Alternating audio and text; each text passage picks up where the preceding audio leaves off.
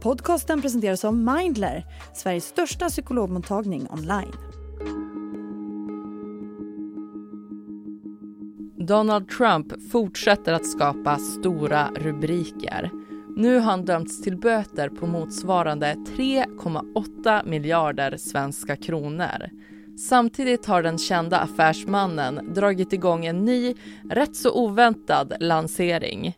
Former President Trump was out promoting sneakers just one day after a judge ordered him to pay nearly $355 million. For a man who brags he's a billionaire business genius, the judgment was a body blow. So here's the question. Are sneaker sales going to help him raise $544 million for all these various court judgments? Ja, det händer mycket kring Trump. Den tidigare presidenten arbetar hårt för att bli USAs ledare igen, och han har också strålkastarna på sig eftersom han är huvudpersonen i flera rättsfall. Det var i fredags som han dömdes till att betala mångmiljardbeloppet och fick 3 års näringsförbud i sin hemstad New York. Han kommer inte heller ha möjlighet att ta lån i delstaten under 3 år. Och anledningen är att Trump anses skyldig för att ha visat överdrivna siffror gällande värdet på sitt stora familjeföretag och sina egendomar för att sen kunna hamna i en mer gynnsam ekonomisk situation. Hans söner och affärskollegor har också dömts för deras inblandning. Dagen efter att domstolen hade presenterat sitt beslut så framträdde han på skomässan Sneakercon och visade upp sina nya guldiga Trump-skor som kommer att gå åt som smör i solsken enligt honom. This is something I've been talking about for 12 years, 13 years, and I think it's going to be a big success. Vad är det för olaglig verksamhet som han har sysslat med? Hur kan domen påverka Trump? Och varför har han lanserat skinande guldskor i samma veva som han har fått mångmiljardböter? Det ska vi prata om i Aftonbladet Daily. Jag som är med dig heter Ellen Lundström.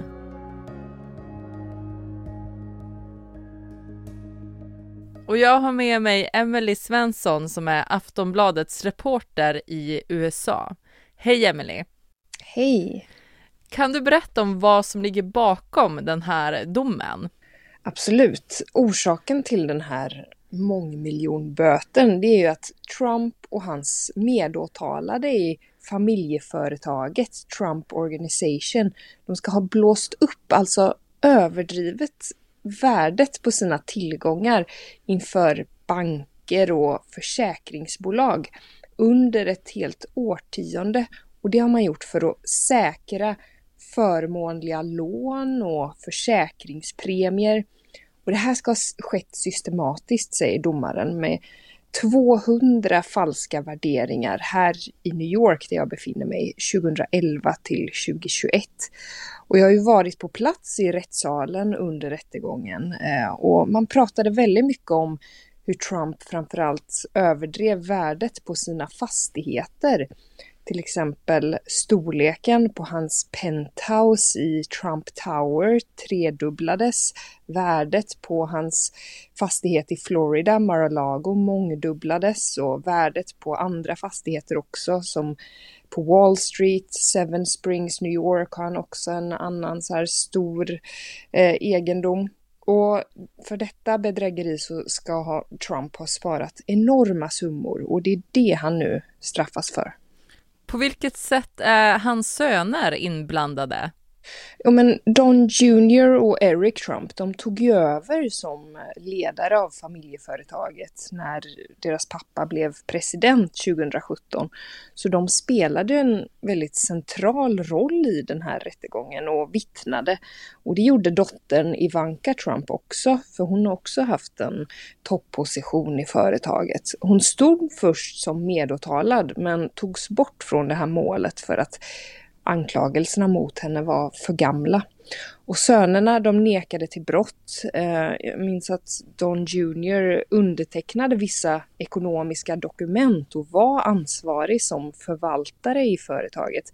Men han sa att han förlitade sig på revisorer och finanschefen om att informationen i de här dokumenten skulle vara korrekta. Men båda sönerna fick ju också böta $4 miljoner vardera och får inte ha någon ledarroll längre under 2 års tid i något företag i New York. Vi snackar ju om jättemycket pengar. Hur lätt har Trump att betala av den här summan? Ja, det är svindlande mycket pengar, även om man är dollarmiljardär. Tänk nu de här $355 miljoner. Det är plus ränta, plus $88 miljoner i en annan civilrättslig rättegång som just avslutades här i New York för ärekränkning till journalisten E.Jean Carroll. Om vi plussar ihop allt det så är det över $500 miljoner. Och Forbes den här affärstidningen har uppskattat att Trumps förmögenhet ligger på ungefär 2,6 miljarder. Så han har ju pengar, men mycket uppbundet i fastigheter, golfbanor. Så det är liksom inte pengar han har på kontot. Det finns uppskattningar och han ska själv ha sagt om att han har runt $400 miljoner i kontanter eller likvida medel. Men han kan ju inte bara tumma hela kassakontot och ligga på noll. Och han kan inte heller låna från banker som har sitt säte i New York enligt den här domen. Och dessutom har han bara 30 dagar på sig att få fram pengarna så att domstolen kan hålla pengarna medan han överklagar. Eller så får han övertala ett externt företag och lägga ut något som kallas en obligation. Men ja, det blir ändå han blir väldigt ekonomiskt sårbar. Han skulle också kunna vända sig till andra förmögna som är villiga att låna pengar eller snabbsälja fastigheter. Men det är han nog ovillig att göra. Och samtidigt så skenar ju hans advokatkostnader i samband med 4 andra brottsmål. Så han läcker verkligen pengar som ett såll. Och jag står ju på hans mejllista för att kunna bevaka Trump. Så jag får de här insamlingsmejlen som han skickar ut till sina supportrar. Och redan nu har han börjat kampanja på det här och ber om pengar från sina supportrar. Så kanske hoppas han också på hjälp från dem. Kan det vara ett lyckat koncept att be dem om pengar? Ja, men det har ju varit det hittills i alla fall. Det har vi sett under tiden som man presenterat de här åtalspunkterna mot Trump det senaste året här. 91 åtalspunkter. Så har ju stödet för honom bara stärkts. Folk har ju verkligen skänkt pengar och stärks i sin tro på Trump. Så många av hans väljare motiveras av det här och känner att deras värderingar är under attack. Och det har startat en slags hämndlystenhet mot Biden. För han är ju väldigt känd som en affärsman. Hur påverkas hans imperium och image av det här straffet? Trump gjorde ju sig verkligen ett namn som den stora businessmannen, dealmakern här i New York. Han styrde ett fastighetsimperium och sen leddes den här realityserien The Apprentice. Och det var det varumärket och kändisskapet som sen slungade honom till Vita huset på många sätt.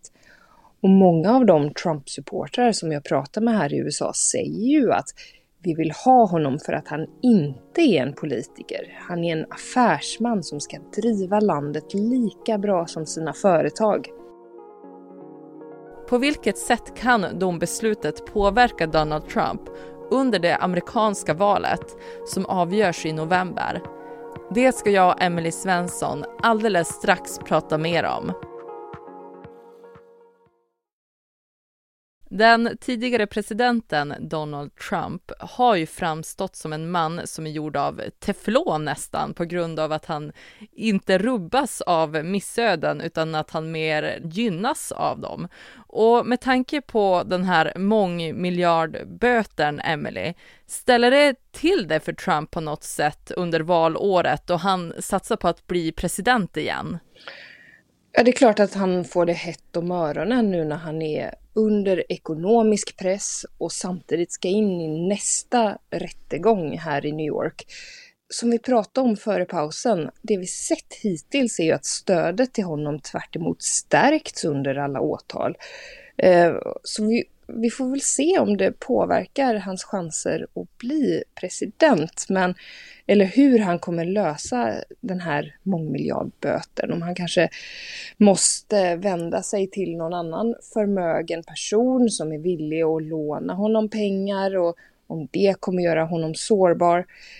Det är svårt att sia om hur det kommer påverka, men som sagt, stödet från hans kärnväljare verkar bara bli starkare. De kommer fortsätta tro på Trumps ord om att detta är politiskt motiverade rättegångar. Men för de väljare som har varit tveksamma så är det klart att det stärker deras bild av att det är kaos som förföljer Trump.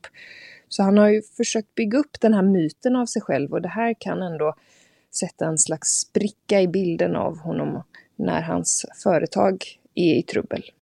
Vad säger han själv om domen? Han nekar helt till brott och hävdar att han utsätts för en politisk häxjakt. Han hävdar att domaren i det här fallet är korrupt, att det här är otillåten valpåverkan och en konspiration för att stoppa honom från att bli president igen. Och han har också sagt att han sannolikt kommer att överklaga den här domen. Vad har det väckt för reaktioner? Hans utmanare i kampen om att bli republikanernas presidentkandidat, Nikki Haley, hon har upprepat det hon sagt hittills i kampanjspåret. Och det är att kaos ofta förföljer Donald Trump. Och det här gör att han inte borde vara president eller kandidat på grund av alla juridiska problem. Så hon menar att det stärker bilden av att han inte kommer kunna styra landet. Och sen såg jag att Mary Trump, Donalds brorsdotter som sedan länge varit uttalad kritiker mot sin farbror. Hon sa att det har tagit ett halvt sekel, men Donalds förmåga att begå bedrägeri ostraffat har nått sitt slut, åtminstone i New York. Och tro mig, det betyder någonting för honom. Det var ju ganska spännande med hans nya guldskor som han presenterade dagen efter att han dömdes. Kan du berätta mer om dem? Ja, han gjorde ett väldigt ovanligt kampanjstopp här i helgen på SneakerCon, en sneakermässa i Philadelphia. Och där höll han upp ett par så här alldeles guldskinande skor med amerikanska flaggdetaljer för typ $400. Och de beskrivs som limited edition, bold, gold and tough. Tyckte jag var roligt. Alltså modiga, guldiga och tuffa som Donald Trump. Det tyckte jag var lite roligt. Blir man det om man har på sig dem? Ja, det är oklart. Jag har inga källor på det faktiskt. Finns det någon anledning, Emelie, med att han visar upp dem just efter att han fick den här stora böten? Alltså han är ju helt i klart behov av extra inkomster just nu, så han prövar väl alla vägar han kan. Samtidigt är det inte första gången han gör lite ovanliga affärssatsningar. Förra året, jag vet inte om ni minns det, men då lanserade han en serie så här digitala samlarkort, NFT-kort, som porträtterade honom som astronaut, cowboy och superhjälte. Och redan innan han kandiderade till president så sålde ju Trump allt från biffar och vodka. Så jag vet inte, han sa själv att det här hade varit en dröm som han haft i 12 år. Som du har varit inne på så står han ju inför flera olika rättsprocesser. Vad är det som väntar härnäst? Nu har vi fått ett datum för vad som kommer bli den första rättegången i ett brottmål mot en tidigare amerikansk president. Det är historiskt. Och det kommer starta om bara en månad, 25 mars. Även den rättegången äger rum här i New York. Och det handlar om bokföringsbrott för att mörklägga så kallade tystnadspengar för flera $100 000 som betalades till 3 personer inför presidentvalet 2016. Bland annat det här uppmärksammade fallet med porrstjärnan Stormy Daniels som betalades för att vara tyst om en tillfällig sexuell relation med Donald Trump.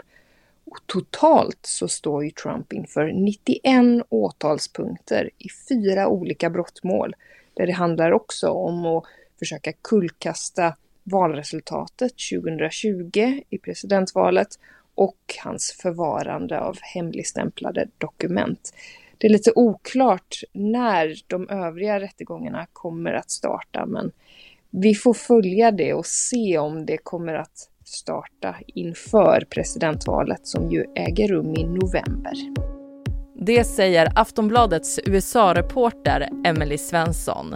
Du har lyssnat på Aftonbladet Daily, Sveriges största nyhetspodd. Jag heter Ellen Lundström. För mer nyheter gällande USA-valet, gå in på aftonbladet.se. Du har lyssnat på en podcast från Aftonbladet. Ansvarig utgivare är Lena K. Samuelsson.